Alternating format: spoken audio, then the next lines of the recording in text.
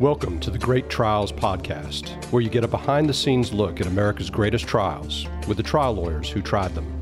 My job is not to bring justice myself. My job is to get other people to want to do justice. Yeah. If I look in their eyes and they have that light, I know we've made it. Please rise. Court is now in session. All right. Well, welcome to the Great Trials Podcast. This is Steve Lowry along with Yvonne Godfrey. Yvonne, how are you doing? I'm looking at you in our conference room in Savannah. You're just right across town. I know. I thought my plan was to just call into the Zoom from inside your office. Right. Yeah. Except that you realize there's paper everywhere and nowhere to sit. I didn't look, although I would not be surprised if that's the case. But right. I just decided to respect your personal space. And so I'm in our conference room instead. Thank you, Yvonne. I'm so considerate. How are you, exactly. Steve? I'm great. I'm great. So I had a full day of depositions yesterday up in North Carolina, but back on track today. Awesome. Well, I'll just get to it and introduce our guest. I'm very excited to have our guest. And I think the two of you might have been recently on the same panel or something, Steve. Yeah, I was just going to say, so this is the Great Trials Podcast, and so we're talking about, a great trial where our guest, Ken Suggs, got a tremendous verdict. But what we were just speaking on was, for the South Carolina Association of Justice, was things we learned from losing trials. So this one's a little bit happier to talk about that a winning trial, but we were on a panel talking about stuff we've learned from when we've not been on the successful side of cases. Very, very cool. I mean, those are the learning moments. I've never learned more about driving than when my driving was not so good, and I got into minor car accidents as a new driver. Right, exactly. Anyway, well, our guest, as Steve mentioned, is Ken Suggs. Ken, thank you for being on the show today. Glad to be here. Looking forward to it. I'm so excited to talk about this case, but first let me tell our listeners a little bit about you and where they can find you. Ken Suggs is a principal in the firm of Janet, and Suggs, and they've got pretty great website name. I mean, we talk about a lot of good website names, but I just like this one. It's jjsjustice.com, and you can look Ken Suggs up there. Ken is known for his advocacy in the areas of medical malpractice, product liability, catastrophic injuries, and wrongful death. And I'm not going to read his whole bio because he has accomplished a ton, but some of the impressive things are that he's been Best Lawyer's Lawyer of the Year in 2010, 2012, and 2016 in product liability litigation, 2009, 2014 in personal injury litigation. I bet you he has even more that he just hasn't updated on his bio. Right. He's a former president of the American Association for Justice and the South Carolina Association for Justice. And one of the coolest things he's accomplished is, if you are familiar with the Southern Trial Lawyers Association, he was the 2016 recipient of the Warhorse Award, which is a huge deal. Yes. He's routinely a super lawyer, National College of Advocacy. He got his JD from University of South Carolina, our USC. When we say USC, that's what we mean in the Southeast, but that gets confusing for people out of the South. And his bachelor's from Clemson. And before attending law school, he served in the U.S. Navy, including 2 years in the Vietnam War. So, Ken, thank you so much. I'm going to stop bragging about you, but thank you so much for being on the show. You're welcome. I'm glad to be here. I'm glad you finally stopped. Yeah. Just stop accomplishing so much, Ken. I mean, come on. Yeah, if you think about this is really your fault for being so impressive. Well, just to throw another thing into my bio, I am a specialist. I specialize in cases that have been turned down by at least 3 other law firms. Yeah, I've been down that road before too.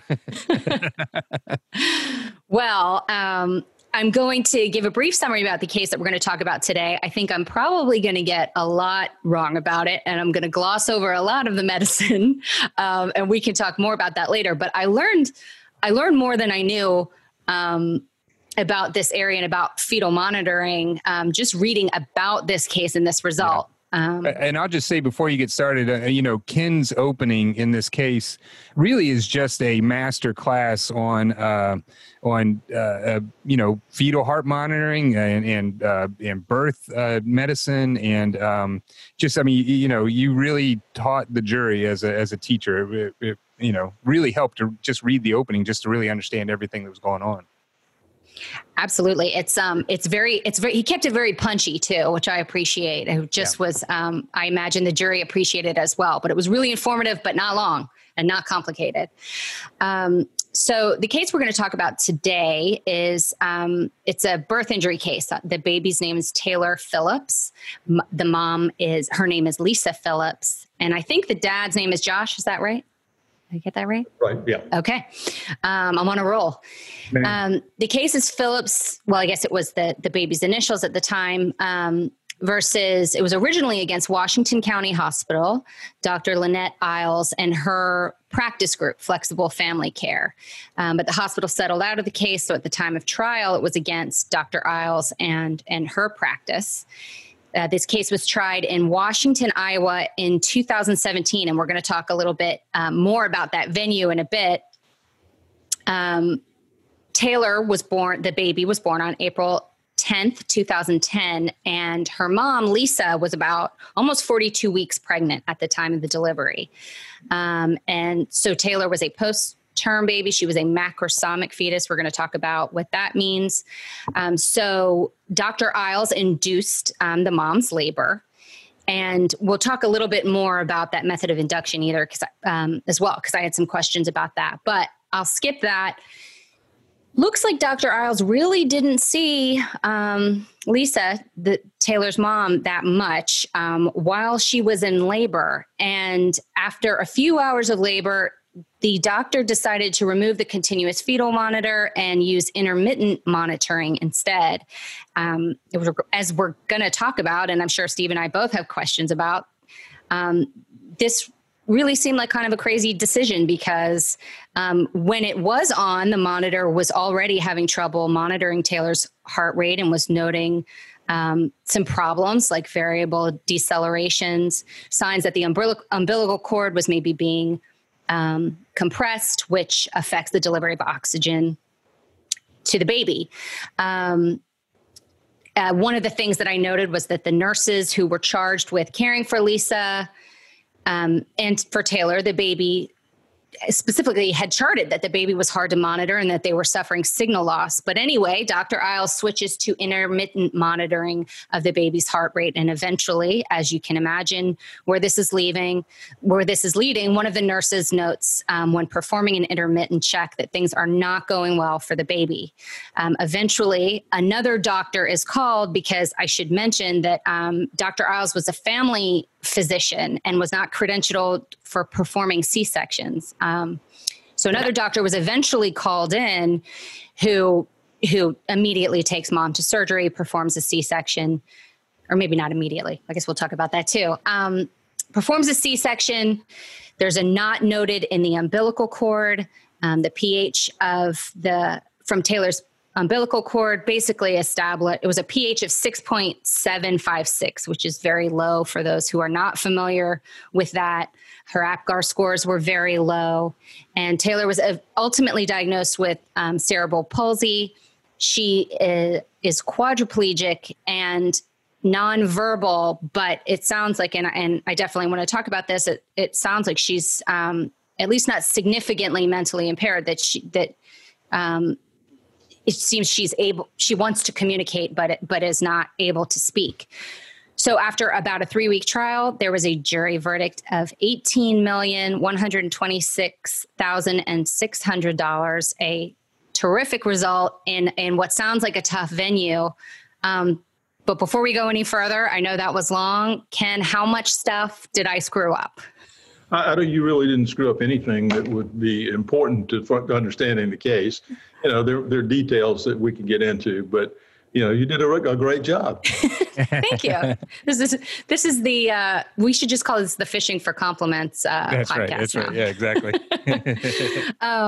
Well, I alluded to this, and it's kind of different from the medicine of the case, but I kind of want to start with it for several reasons, including the fact that I think this is something that lawyers all over the place in all different practice areas run into, which is this sounds like a very rural county. And you mentioned, Ken, that when you were getting ready to try this case, that people in the courthouse really couldn't remember the last time they had tried a civil case. So can you tell us a little bit about this venue? Sure. So we're out Washington, Iowa. It's about 30 miles from Iowa City, which is the nearest bigger city. Mm-hmm. It's way out in the country. Lisa and Josh lived out on a dirt road, actually, or gravel road. The population of the whole county is about 7,000 people. Wow. And when we did voir dire, one of the questions I've learned to ask is there anybody on the jury panel who is either related to or knows someone else on the panel? I got kind of burned by that one time. Right. And everyone on the jury panel raised their hand. Everybody knew everybody else on the jury. The venue was a place that, we tried this in January of 2017. They had just been through an election, obviously, where they voted about 85% Republican. So, not only was it rural and sort of poor, I mean, they're farmers out there mostly, and they're very conservative people. Yeah. But that was to our advantage in the end. And how is voir dire there? I mean, or is it kind of open, or is it limited into what you could do? No, it was open. We had a really good judge. And I need to mention before we go into my local counsel in this case, Fred James, is just an outstanding lawyer. And, he was a big contributor. And plus, his dad is sort of a legend in Iowa, Dwight James, and everybody knows Dwight and Fred. So it was really great having him with us. And he made some, really good contributions to the case, one of which I'm sure we'll talk about. But that was really good. So, and then I forgot what you asked me last. I was asking about how voir dire works there. Voir dire. So it's open. We took about a day, I think, to pick the jury. And the judge, it was a place that's not like North Carolina where you can take a month to pick a jury, but the judge was fine with whatever we wanted to do as long as, we followed the rules. And at that point, the hospital had settled out of the case, but did you have to sort of explore, did you have a lot of people who in a small, with a small population like that, who were also sort of associated with the hospital? We had a lot of people who had been patients at the hospital, and it was sort of mixed whether they'd gotten good care or bad care or mediocre care. But, one of the motives of settling with the hospital was to eliminate that element. Frankly, Dr. Iles, we were surprised in voir dire because she didn't have a good reputation. She'd been disciplined for giving out drugs. And one of the jurors in the post-verdict interview said, I didn't know her before, but I've heard all about her now. But, nobody on the jury said that they'd heard any of these things. She'd actually been in the newspaper, a few years earlier for this reprimand. But, apparently nobody knew her. But, we really were nervous about a 25-bed community hospital where you would have to go if you had any kind of emergency. Right. Was she originally from the area? Or no, it was not. Okay. She had moved in from somewhere else. And her husband was a physician in the area too. Okay. One of the things that surprised me, but I'm coming at this from a totally non-judgmental place. I have never been pregnant. I haven't delivered a baby. I was surprised that Dr. Iles was delivering the baby despite not having the credentialing for C-sections. Was that an element of this being just sort of, an area where we didn't have a lot of access to medical care? It's actually very common, especially in smaller rural areas that have trouble getting an OB in there. But there are places here in South Carolina where family doctors are delivering babies, and even in some big cities. So it's not uncommon at all for a family. Oh, okay. Okay. Good to know. One of the issues when that happens is we argue that the family doctor has to be ever more vigilant because it's going to take time if a C-section becomes necessary. It's not like you can roll somebody into the OR and do it in 5 minutes. You have to get the operating room crew and the credentialed doctor in to do it. So you sort of have to have your tripwire set a little closer to the danger. So I wanted to ask, so knowing that there's only 7,000 people in the county, and actually, Ken, that's something you and I talked about at that last that we presented at, because I tried a case in a county where there's only 9,000 people, and having a local counsel who knows people is just, so incredibly important. But part of your evidence in the case was that that Lisa had come into the hospital, I think at 7:30 in the morning, and is there all day and doesn't end up having the C-section till about 6:45 in the afternoon. But during that time, Dr. Iles only saw her twice, once at 8:30 and then once at 8:14 and then once at 1:30.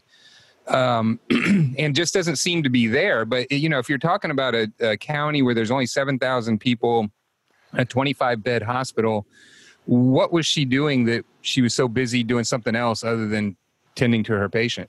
Yeah, she was having office hours. She was taking care of patients in her office, with people with whatever kind of ailments we didn't know. But what you're touching on is a big element in the case, and I think a big element in the malpractice cases. One of the things we did in voir dire, and I like to do in voir dire, is ask in a malpractice case, is ask the jury, do you like your doctor?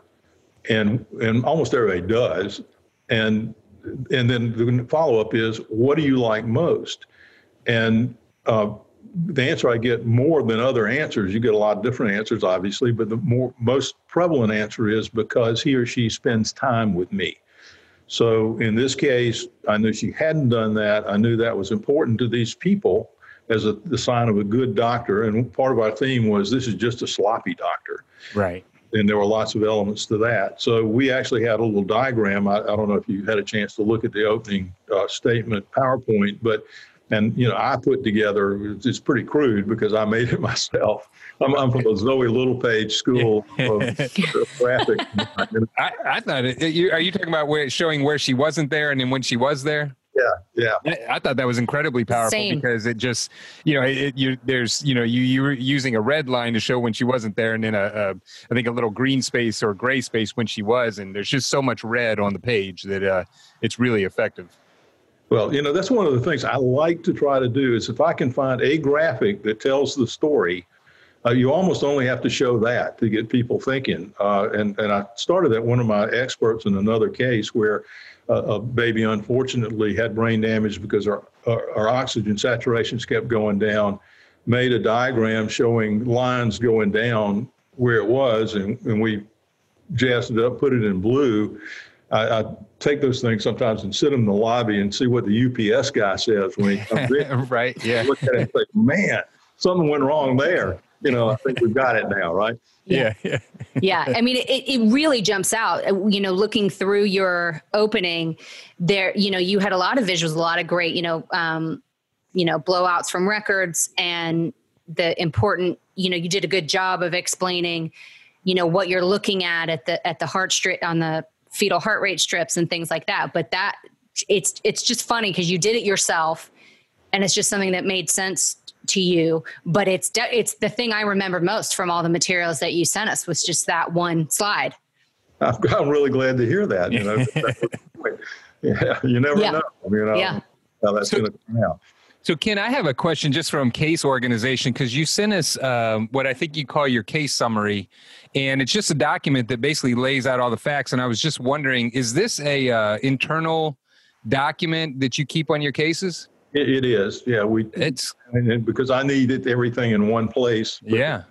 That way I don't have to go back and read the records all over the place. And at 74 years old, I need a little memory jog, Well, it's a great document. I was looking at it. It really lays out everything and just has all the information you need in one document to, pretty much know at least all the basic facts about the case. So I'm definitely going to, if you don't mind, I'm going to show this around at my office and encourage people to maybe do something similar for us. Sure, absolutely.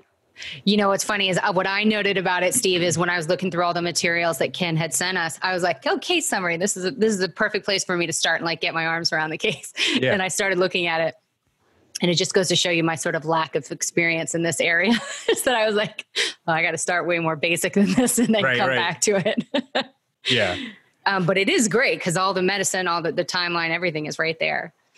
Well, so speaking of the medicine, one of the things that I had alluded to earlier that I did not know about in general were the different options for sort of monitoring a fetus. But also in reading about this case, you get to the point where Dr. Iles switches from this continuous monitoring, which just from a purely common sense layperson standpoint sounds like the ideal situation, continuous, to this intermittent method. And so I was wondering if you could talk a little bit about the medicine behind that, why that decision was made, why Dr. Iles was making that decision, and then, you know, obviously what you and your experts had to say about that decision. Well, you know, the only reason Dr. Iles could ever come up with for intermittent monitoring versus continuous was the comfort of the patient. And, you know, of course, we ended up arguing that Lisa had asked that she not receive an epidural, a pain relief, because she thought it might harm the baby. So she would never have put her comfort above the safety of her child if she were given the choice. This is a one of the big things you run into in birth injury cases is the American College of Obstetricians and Gynecologists, who are putting out all this information that fetal monitoring does no good because the number of cerebral palsy cases has not gone down since they started fetal monitoring. And we can talk more about that, but they say that intermittent monitoring is just as good, even though 85% of the physicians in the United States use continuous monitoring, and the other 15% are mostly women who are being delivered by midwives who themselves say, I don't want the monitor. I mean, there's just like, you know, just like there's some anti-vaccination people, there's some anti-monitor people. Right. And the studies about intermittent monitoring show that only 3% of nurses can get it right because they have so many other things to do. So you really shouldn't be doing it at all unless you can do one-on-one continuous monitoring by the nurse, who can and the way that's done is they take the belt off and they just hold a Doppler on the belly to hear, you know, or a fetoscope, which is a sort of special stethoscope, to hear the baby at certain intervals. And as you see in this case, this nurse didn't do it right, that she was confused about how frequently she was supposed to do it, whether it was every 30 minutes or every 15 minutes. There was a protocol that said every 15 minutes in active labor. And she was just, you know, putting it on there, listening and taking it off. And it's just not as efficient. But, you know, and we had you know, they do this all the time. And it was one of the fun moments in the trial, by the way, when their expert is on the stand trying to defend intermittent monitoring, even though he didn't do it. Right. There's a great paper by an obstetrician named Roger Freeman, who compares, who says you're getting it all wrong, because what they say is fetal monitoring is no good because we see something bad on the monitor, we operate and get the baby out and the baby's fine. And, you know, and Roger Freeman says that's the point. You know, right. It's not a false positive, which is what they call it.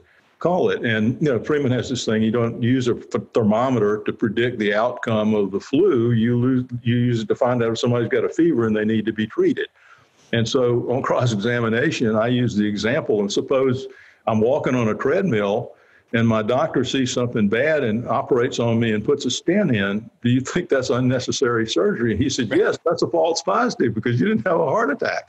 And, you know, you see the jury at that point just sit back and say, what the world are you talking about? Yeah, the fun things was in closing argument, I found an illustration of a guy that looked like me. He had a goatee and a little pot belly walking on a treadmill. So I used that in closing to talk about that part of it. Well, and I thought, you know, this point of switching to intermittent monitoring, knowing that she's having these variable decelerations, you know, the way you use that in closing to say that, you know, she's screaming out for help her heart's telling you it needs help because it's slowing down and no one's listening, no one's there, is just so effective. But, I guess I'm, and maybe I just don't understand enough about the medicine, but it seems like that, well, at least what you were explaining, that, you want to make sure that you're looking for what's happening with the decelerations around the contractions, because if it's an early deceleration, it's normal. If it's a late deceleration, that's a problem. And if it's variable, that can be a problem with the cord. So how else would you find that unless you're continuously monitoring it? I mean, if you're only doing it every once in a while. You can't do it very well. I mean, the nurses will put their hand on the mother's stomach, and ideally you would do that intermittent monitoring until you felt a contraction, and then you would see what the heart rate did after that. But it would be, obviously you'd have to be really sensitive to tell whether it was an early versus a late, because the late starts after the start of the contraction, and is there a lag? And, it's just not nearly as good, which is why 85% of the people do it the other way. Right. Right. Well, and on top of that, I mean, the statistics, especially the 3% or roughly that, as far as the people who can actually do it right, were shocking to me. But then on top of that, of just the general sort of, shortcomings of intermittent compared to the continuous, are the risk factors that this baby had for some sort of complications, which, I kind of touched on in summarizing the case, but didn't really explain what they meant. Can you talk about, just even going into this before the continuous monitor is hooked up, what sort of risk factors there were to be already on the lookout for complications? Right. So Lisa's older brother, was born at 9 pounds, 10 ounces. So Lisa had a history already of delivering big babies. And then in the 6-month ultrasound, Taylor was already about 200 grams over the average weight for a baby at that stage. And then, we knew this was going to be a large baby, and Dr. Iles admitted she knew it was going to be a large baby. That means just harder to get through the pelvis when you're contracting and trying to push the baby out. And there was a little bit of low amniotic fluid. The medical name is oligohydramnios. So that means it's more likely that the baby will push on the cord because there's not enough liquid floating in there to keep it away. Right. And then the third thing was this was a post-dates pregnancy. Now, they tried at one time to say she was 41 weeks, 6 days, and I did the math on my fingers, and it was exactly 42 weeks, as if that made any difference. Right. But that was the thing. I mean, they argued about stuff they shouldn't have argued about, was one of the things. So, one of my favorite sayings is from Napoleon. You should never interrupt your opponent when he's screwing up. That's right. Yeah. But it's just like when you're in front of a judge and the judge is getting on the other side, that's the time not to talk. That's the time to just sit there and be quiet. Right. And then the other thing was they had done an amniotomy, a rupture of membranes, where they take a little knitting needle type thing and rupture the membranes to hurry the pregnancy, the labor along generally. And that gets rid of even more amniotic fluid. And then the other thing is that would have been the time she could, because up to that point, remember that they'd had trouble keeping the monitor picking up Taylor's heartbeat because of moving around and those kind of things. So they could have, at that point, put a little scalp electrode on the baby. It's not something that hurts the baby. It's a little screw in the top of the head. And you get a direct reading on the heart rate rather than an indirect reading. And that's another thing Dr. Iles chose not to do that we argued about. Right. Well, it makes, especially the way you explained it, but I mean, as you have a large baby to start with, and then once the amniotic fluid is going out, I mean, it's kind of like taking the water out of a swimming pool. I mean, it just means that there's a lot more chance that she's going to be laying on or, pressing on the cord, which is vital to her, life, to her oxygen, to her nutrients and everything that she needs. Right. So there was a lot of literature that supported what we were saying, that in those cases, even though ACOG says you don't need to continuously monitor, except in every one of these situations. All right, Yvonne, this next company that we're talking about is literally a company that has been with our firm since the beginning, and I don't think we could survive with, because every time we go to trial, we always have Bob or Liz or one of the other technicians who is helping us do our trial presentations. And I'm talking, of course, about Legal Technology Services. And you can find them at ltsatlanta.com. Yes, they do all things visual. That's their big tagline. And it's definitely true. They have saved our bacon so many times and can help you out with so many more things that you might even, not even think about. I mean, they can help you with demonstratives for trial. They can help you with video depositions, day in the life videos, stuff for your website. Settlement videos, witness statements. I mean, literally it is anything technology based, or as Yvonne already said, all things visual. They are huge at helping with demonstratives that we put in front of the jury. They are friends of the firm and have just done tremendous work for us over the years. So pick up the phone or get on the computer and look up Bob, Melanie, or Liz at ltsatlanta.com. And you can also call them at 770-554-1633. That's Legal Technology Services at ltsatlanta.com. And Steve, don't forget, we have a gift for our listeners. Oh, yeah. I totally told you to remind me, and I totally screwed it up. So what I forgot to tell our listeners is that if you mention the Great Trials podcast when you call into Legal Technology Services or write into them, they will give you 10% off of your first job. So mention the podcast, Great Trials podcast, and they will give you 10% off of your first job. And again, that is ltsatlanta.com. Legal Technology Services, give them a try. So I want to make sure, I want to sort of understand what the defenses were in this case. But I think I want to start with knowing how they handled, well, I want to know everything about this quote about, I think you know what I'm going to say, but about Dr. Iles saying patient safety is not the most important thing. That's just, how do you not show your excitement when the defendant says that on the stand? It's hard to keep a poker face. I was stunned by that, but I sort of knew that because she fought with me on that during the deposition. And, we had a great expert, Scott Ersman from a little town in Holdridge, Nebraska, I think. He'd only testified once before in his whole life, about 10 years earlier. He was super to work with. I mean, I flew out there, met with him. He flew into Columbia, met with me.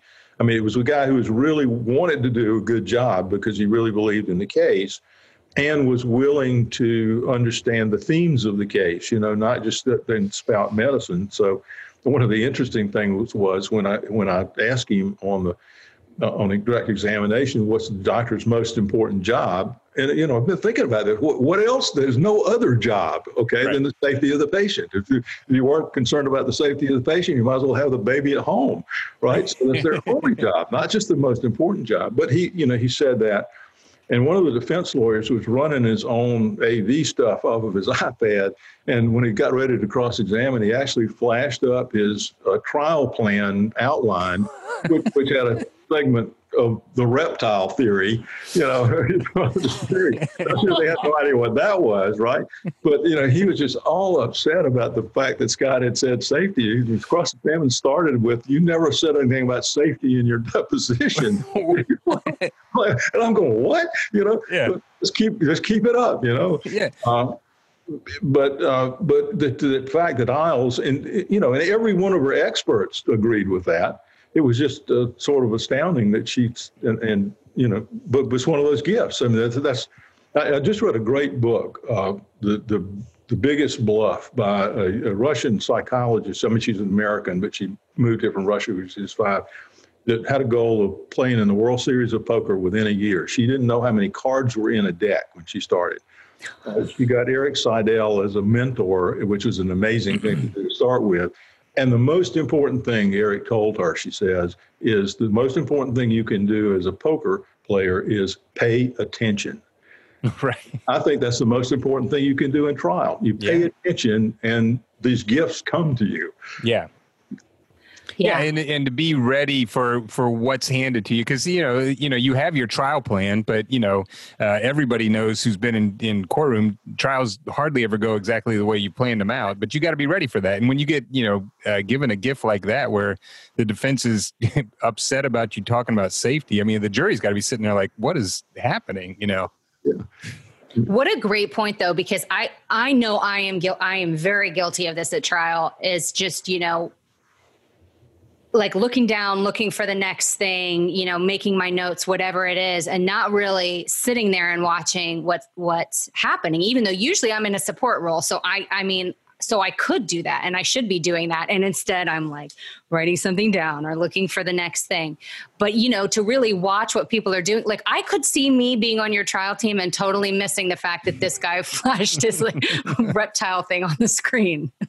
One of the advantages I have is my trial consultant is my wife, Dottie.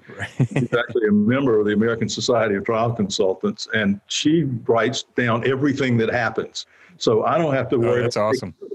I can watch the witness and be in the moment with the witness, which is what I think. I mean, I had another trial where I was trying to get a piece of a package insert in, and you couldn't do it. It was not admissible. And the defense put up a witness to open up an anesthesia kit. I looked at Dottie and I said, if there's a God in heaven, there's going to be a package insert in that kit. And sure enough, when she tore it open, it actually fluttered to the ground. The defense lawyer didn't even notice it. So on cross-examination, I walk up and the first thing I do is pick that up and say, Judge, I want to introduce this into evidence. and God bless the lawyer. He jumped up and said, no, I want to introduce the whole kit into evidence. So now you're taking away any kind of appeal on the issue. Oh, that's right. That's right. That's great. Well, so you mentioned that the defense in this case was just fighting about things that they just did not need to be fighting about. Sounds like one of the things was whether your expert had mentioned patient safety before. But can you talk a little bit? You mentioned kind of sort of the reliance on these like ACOG articles, but can you talk a little bit about what the defenses were in this case? So the defense was, well, first of all, I think they made bad choices of the witnesses they chose to bring to trial. Their GP guy had not delivered a baby for like 7 years. He was being represented by the defense lawyer in his own malpractice. I saw that. I got a little trouble about that. But so the jury just discounted him altogether. And we did some post-trial interviews, and he was a non-factor in the case. So now they're relying on this OB, a big town OB, who wrote this report with all these articles, but he was just taking the surface of the articles. One of the big ones is this Cochrane report, which synthesizes, it's a group that synthesizes research. And there were like 9 or 10, maybe even more than that, studies dealing with intermittent monitoring that said it's just as effective as continuous monitoring. But so I went and really read the thing, and it turned out that the bulk of those studies were done in 1985 in Ireland. Oh, wow. And, so the cross-examination was basically, look, a fetal monitor is basically a computer. That's what it is. And, don't you agree that computers have changed since 1985? Right, yeah. You wouldn't agree to that. Oh, gosh. So I couldn't find an actual. I found a picture of one of those, 64 kilobyte floppy disks. Oh, yeah. I saw that.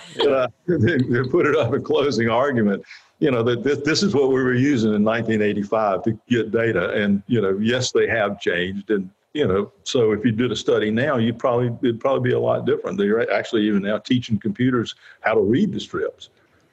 Well, one question I had, it seemed like maybe the way you were dealing with it, maybe the defense the defendants were trying to use this, the knot in the umbilical cord. Were they trying to argue that knot was basically a causation defense? They did. They had the expert was saying that somehow that knot right at the end not right at the end, sometime during the labor, sometime during the pregnancy, had knotted up, and that's what caused all of Taylor's problems.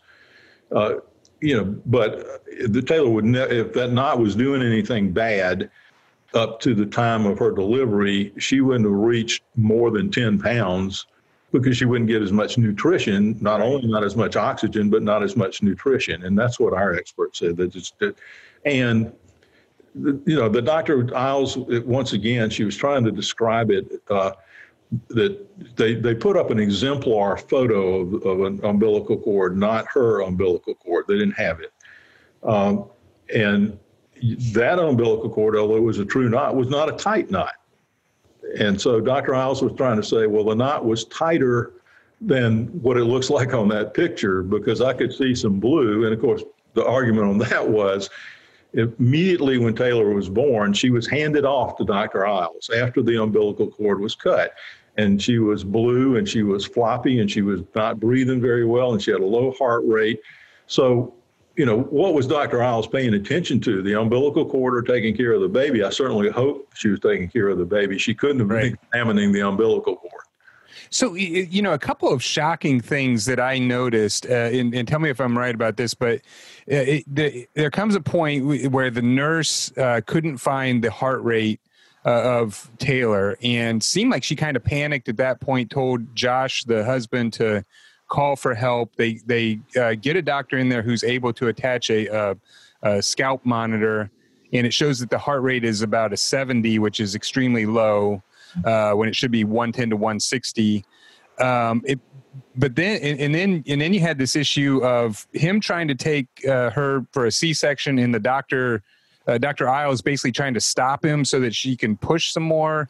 And then the other, I thought I saw a crazy thing in I know you had settled with the hospital, but did Josh end up trying to resuscitate Taylor by hitting her on the bottom of the feet when the nurse freaked out or something? He did. He was slapping her on the bottom of the feet and screaming at her, "Stop, breathe, breathe, breathe." And then Dr. Iles comes in, and I never really understood why she would do that. But at least it was only 6 centimeters at that time, which is 60% of the way you need to be to push a baby out.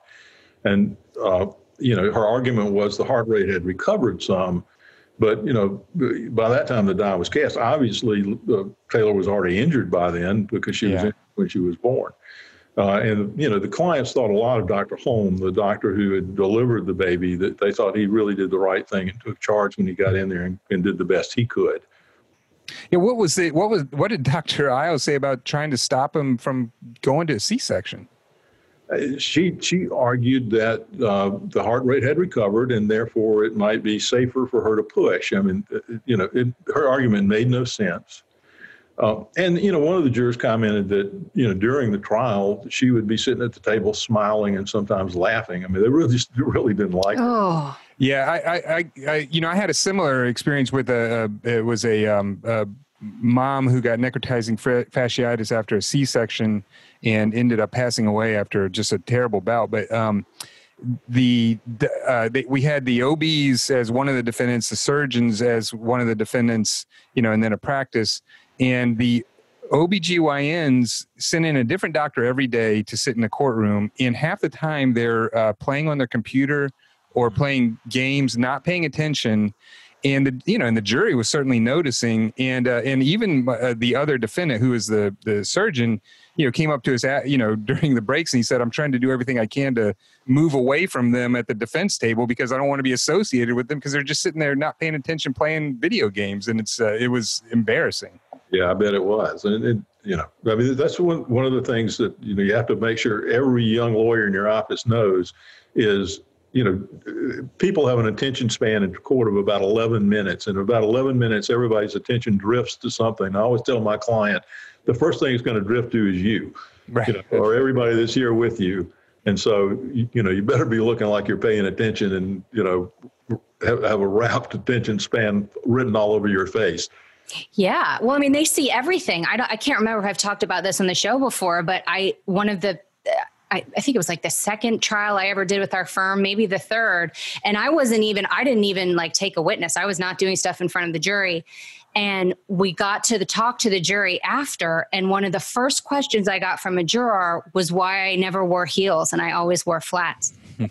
And They notice everything. I mean, I was so excited to talk to them about the case, but I also did not stand up in front of the jury, except like when they were coming in and out. And so once I saw that they picked up on that, I was like, they don't miss anything. No, that is absolutely right. Absolutely right. Well, so, one question we always ask everybody, and I know, so we haven't talked a lot about exactly what was going on with Taylor, but I understand she had like a spastic quadriplegia, and sort of a locked-in syndrome where she knew everything that was going on around her, but basically her body and couldn't speak. So I guess one question is, how did you present her to the jury? How was she in the courtroom ever? And how did you handle that? So one of my partners and I have a running argument about this because he likes to have the child come in and have a neurologist examine her in the courtroom. I really think that's a high risk endeavor and probably not the best. So what I tend to do, because we get motions all the time, the defense wants the child in the courtroom, and my compromise is we'll bring her in and introduce her during voir dire, and then she will not be here any other part of the time. And we always have a day in the life video that one of the parents will narrate. And so they get to see what she's doing. And hopefully, we try to get some positive things in there as well as difficult things. So I'm a believer in underexposing the child client to the jury. Yeah. I like that idea of, I'm trying to think of what we've done in day in the life videos. I mean, I guess sometimes we've just, we've had them play. I like the idea of the parent narrating. Well, we've done it. I'm not sure. Do they narrate on the video or do they narrate from the stand while you're showing the video? That's a really good way for the parents who are not, professional expert witnesses, right, to be comfortable testifying because they can talk about what they're doing, and it personalizes them. It personalizes the child, and it's been really effective for me. Because they actually, and they see that person doing that thing, so that they get a sense of these people who really love and care for this child. It works on a lot of levels, is what I'm saying. Yeah, absolutely. Yeah, well, and I mean, it sounds like at least initially, and one of the things that you sent us the materials about this case was about how this verdict was able to help Lisa and Josh take care of Taylor, and do things to their home that were more, that were better for her needs. Because I mean, and you mentioned that they, basically lived on a dirt road. I have to imagine that when this happened, that they did not have the kind of home that was going to be accessible for a quadriplegic. They had a nice home. I think they had built it themselves. And they had two boys in addition to Taylor. But they didn't have, they wanted Taylor to be able to get with, they are hunters and fishermen. They wanted Taylor to be able to go with them. And one of the things they did, they've got a paved path now for her to get to their lake. And so it really did help them. And, one of the things they talk about, what helps is one of the things I like to have the parents do is each have a story about something that they've done with the child or something the child has done. And the idea that Taylor is locked in, that she's smart, but she can't express herself or her feelings and can't do things. And the dad told it just, I won't get tears when I say it, because they had Taylor at a birthday party where the other kids were blowing up balloons and chasing them around. And they thought she was having a good time, but they had just gotten her this little talker, and she had a sign for "Give me my talker." So she signs for that, and it's like an iPad, but it has a template with holes where she can put her finger in a hole, and it will say, "I want," and it'll say that out loud. And so she put her finger in the hole. It said, "I want," and then home. And, Josh said, we were so happy that she could communicate, but we were so sad that there'd been all of these times when we thought she was happy and she wasn't, and she couldn't tell us. Yeah, I mean, it's just so tragic. We haven't really talked about, how you approach damages and how you presented them to the jury. One thing I thought I noticed, it looks like in Iowa, are you not allowed to ask for a number in Iowa or to suggest a number? I can't remember what the law is on that now. I'm sorry. It's been 3 years since but I think that's probably the case because I didn't ask for a specific number on, although they gave us a really nice number. Right. But I have to, and one of the things I try to do, and one of the jurors in the post-trial interview talked about this. He said that, Mr. Suggs gave us many things to think about what this would look like in the future. And so, I like to talk about what the child is being deprived of, and I think of things that are just common to all of us. And I have to give Dottie, my wife, credit for one of the very best ones. She will never know the joy in her parents' faces when she brings home from school a macaroni necklace.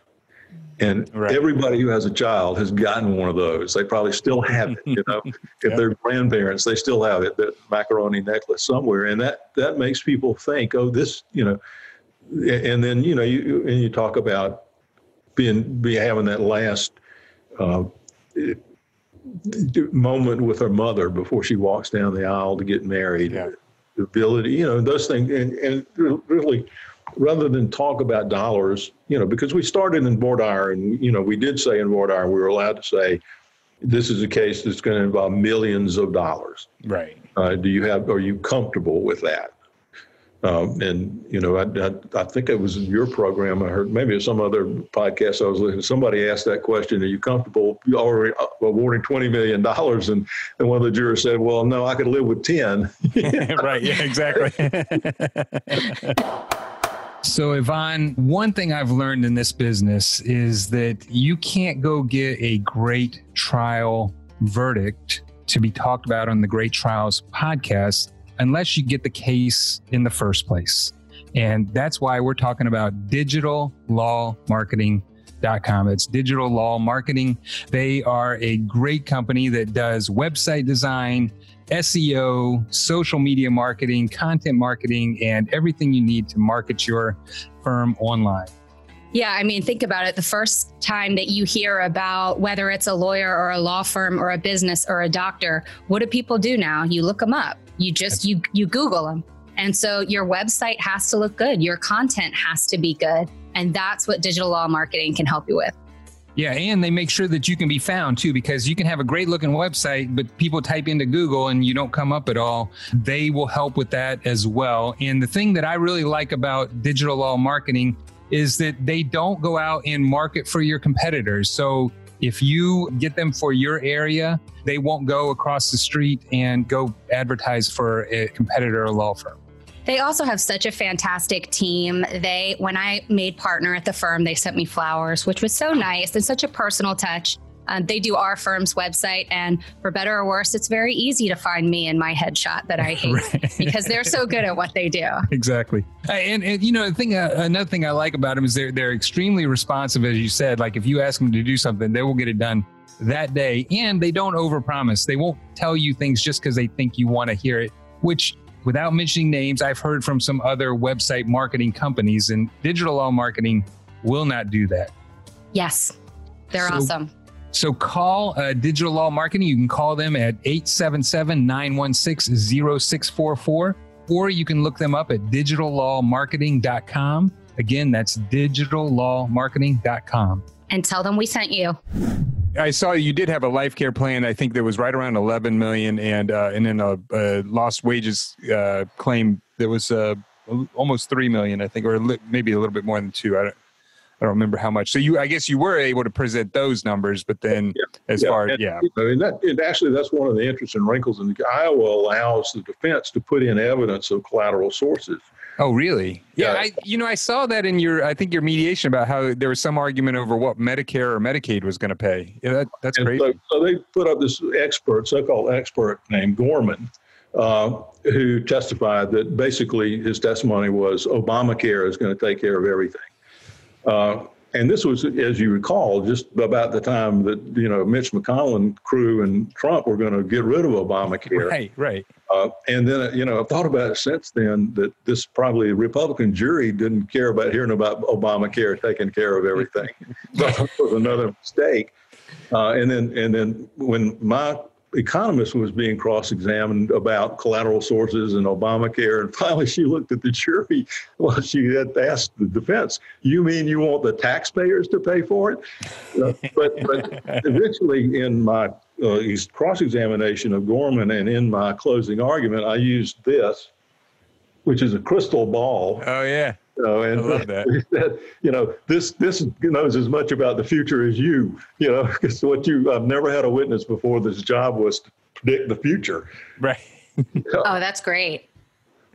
No, that is great. I remember there was one defense firm here in Georgia who was trying to push that argument that Obamacare was going to pay for everything, so we shouldn't be able to, basically get medical bills paid anymore. And one of the arguments was, who knows if Obamacare is going to be here because, everybody on the Republican side, and Georgia's clearly or at least used to be clearly a red Republican state, was talking about getting rid of Obamacare. Right. It's almost a gift, because then it empowers you to argue to the jury. They want to avoid their responsibility and make your neighbors, you can't say right. Your neighbors pay for this, make us pay for it. Right. I also wonder how many of them too think about how, even when you've got a good insurance company, private insurance or, and I say good in quotes, but, one that's kind of easier to work with. I wonder how much they think about, I certainly think as soon as somebody says something about that, like, oh, well, they have insurance, that'll take care of it, is like, have you ever had to argue with your health insurance about anything ever? Yeah, exactly. Because like if you have somebody elderly that you take care of, or somebody young, or you've ever had your own personal issue where you have to navigate something with insurance, and then you take a look at one of those life care plans and how many things a quadriplegic needs, both medically and just to be able to get around their house and to be able to, take a bath and get in and out of bed. It's kind of, ridiculous to just take that whole list and be like, don't worry, they have insurance. No problem. Next. Yeah. Well, that's one of the things one of the things I had to learn the hard way was when you have a life care plan and you have a life care planner, that evidence seems so dull and so boring and so tedious, but you have to take the time. Okay, one of the big psychological principles is availability. And, people pay attention to what people spend a lot of time on. And so I go through that whole life care plan. I don't care how tedious it is, and explain why they need it. And then we try to put as much of that into the day in the life as we can as well, so they can see that, that's actually being used. And then I also like to get the parents to have some part of their story be about something they really need, but haven't been able to get. Yeah. Well, that's great advice, because I think that happens a lot at trial, where you're just there's just so much going on. You've been going for a while and you're just sort of like, maybe the judge is pushing you to move it along. And so you're like, we just need to get the numbers in. We need to get the numbers in from the life care planner, get her qualified, get her numbers in. And then the economist can talk about, reducing present value and all discount rate and all that other stuff. But I think that's really good advice, that the time that you spend going through that life care plan shows the jury how important it is. Exactly. Yeah. I was just like what you said. I didn't, I wanted to get through that, because it seemed so tedious, and I didn't want to bore the jury, but it loses the importance if you rush through it. You've got to make your damages as important in your case as your liability. Otherwise you get a plaintiff's verdict, but not enough money. Yeah. Well, and I think I've told this story before on the podcast, but I'll tell it one more time. I'll never forget, we had a life care planner, very good life care planner, who gave great testimony about how care a paraplegic would need. And the defense lawyer, he just made this mistake. It was a young guy of, basically trying to point out that most of her life care plan was paying for an LPN to give home health care. And so he was spending a lot of time on how that made up so much of her life care plan. And I'm sure he was leading up to, how we didn't need to spend so much time with LPNs, but the life care planner, who is a very, she had been doing it for a long time, a very good witness. And she just said to him, she goes, we've been talking about, an LPN care. And she's like, but the more I think about it is I really think that she probably needs a registered nurse to care for her. And so you're going to have to add, go up to like $25 an hour. And that's going to add, like $4 million to the life care plan. And we're just like, looking at it like, that's the best gift we ever get, on cross-examination. I'll tell you my favorite life care plan story. We had one with a little girl who was profoundly injured, and the testimony was that the only really pleasure she got was from listening to music. And so there was CDs, music CDs in the life care plan, and the defense lawyers let a rookie, a lawyer that was like a third chair lawyer do that cross-examination. He harped on those CDs and harped on the CDs. After the case was over, the foreperson of the jury came by our office and brought a package of CDs. That is awesome. Yeah. Wow. I love that. I mean, that goes right to the availability you were talking about. He spent way too much time on those CDs. Yeah. Well, go ahead, Iman. Well, it's unrelated to that. It's about, I wanted to make sure we talked about it. We touched on this earlier, how important a good local counsel can be, especially when you're trying a case in a venue that's different for you. But you mentioned there was another key moment that your local counsel had for you that I wanted to make sure that we talked about. Yeah, I'm glad you reminded me of that. So just before closing argument, Fred came up to me and said, Ken, this is a small town. All of these people know each other. This is going to be hard for them to find against their local doctor, and you need to say something. And I just watched the Super Bowl. In the Super Bowl, and I will get choked up with this, had a sequence with a Navy SEAL and a woman helicopter pilot who lost her leg. Mm-hmm. In the background, they played Johnny Cash's Ragged Old Flag. And the argument was they didn't do those things, that Navy SEAL and that helicopter pilot, because they were easy. They were hard things, but they did it because it was right. Yeah. And that flag that they're talking about doesn't just stand for war. It stands for justice as well. So. Oh, that's fantastic. I love that. Yeah, I got choked up too. Yeah. It's hard to do the argument, Yeah. Oh, Steve, take it away while I'm still choked up. No, that was actually, I was actually going to ask the exact same question. So I guess it's a great minds think alike. But Ken, I wanted to ask, I mean, you have, shared with us so much, but I want to make sure, is there anything about the Phillips versus flexible family care and Dr. Iles case that we haven't talked about that you want to make sure our listeners have heard? No, I can't think of anything in particular. Just to say, I heard something the other day, maybe it's good to end with this, that I heard I was listening to the TED Talk podcast, and there was a conductor named Benjamin Zanders on who said, I realized as a conductor, it's not my job to perform the music. It's my job to bring the music out of the other people. And then the follow-up was, well, how do you know when that's happening? And he said, I look in their eyes. If their eyes are shining, I know that we're doing it. And that's the way I feel about my job is not to bring justice myself. My job is to get other people to want to do justice. Yeah. If I look in their eyes and they have that light, I know we've made it. Yeah, no, and that is so important. I mean, and that's, the great thing, and we've talked about it before. I mean, the great part of our jobs as trial lawyers is that we get to make real change in people's lives and deserving people. Maybe, I guess I saw that your clients had actually written a letter and maybe even testified to the legislature in Iowa about tort reform measure and basically gave the example of what happened to Taylor in this case. So first of all, I was going to ask, how is Taylor doing today? And then how did that testimony go in Iowa? Well, so just right after this case, the Iowa legislature was considering tort reform, and in that instance, Lisa traveled to Des Moines and testified live. I wasn't there. Fred handled that. But then it came up again this year, and of course, Lisa did not want to travel during the COVID pandemic, so she wrote that letter, which I'll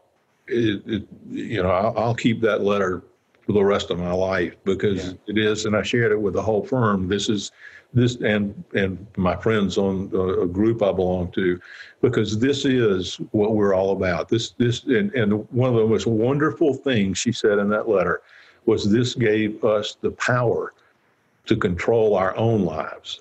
Yeah.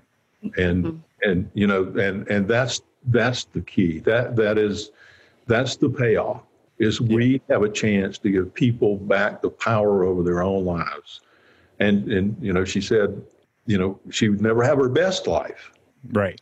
But she'll have the best life she can have now. Yeah.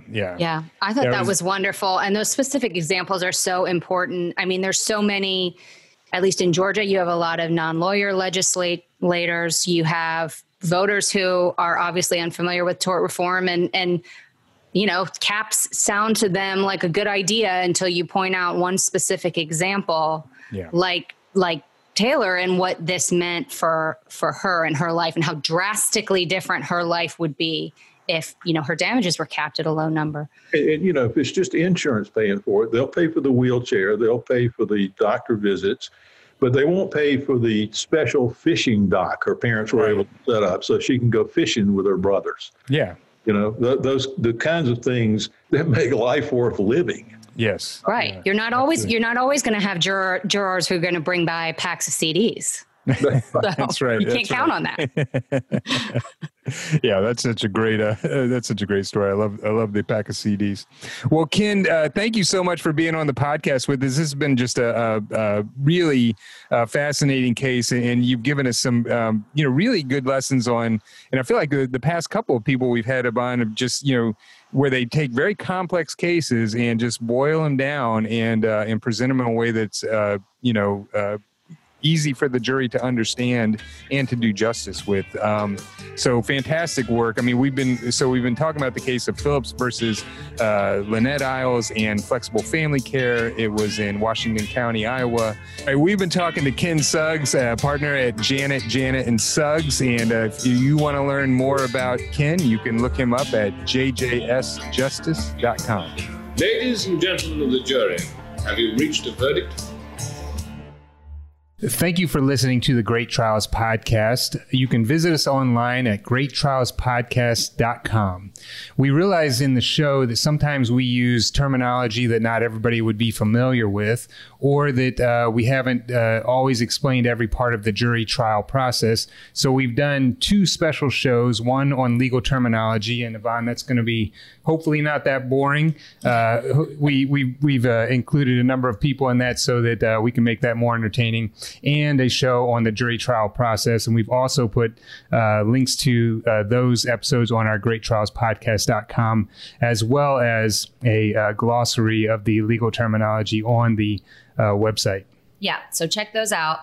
If you have a trial you would like to be featured on the Great Trials Podcast, or if you're a trial lawyer and you want to be on the show, or if you're just a person who has something that you want to say to us, please email us at info@greattrialspodcast.com.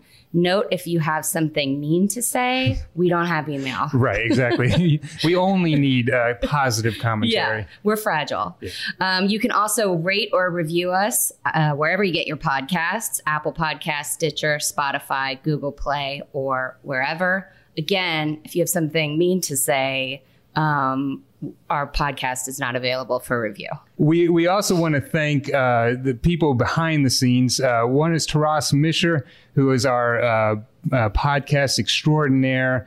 He is from Podcast on the Go, and Allison Hirsch from Capricorn Communications. She is a magician when it comes to putting these shows together and getting them scheduled. And this has been the Great Trials Podcast, and we appreciate your time and hope you'll listen again. Thank you for listening.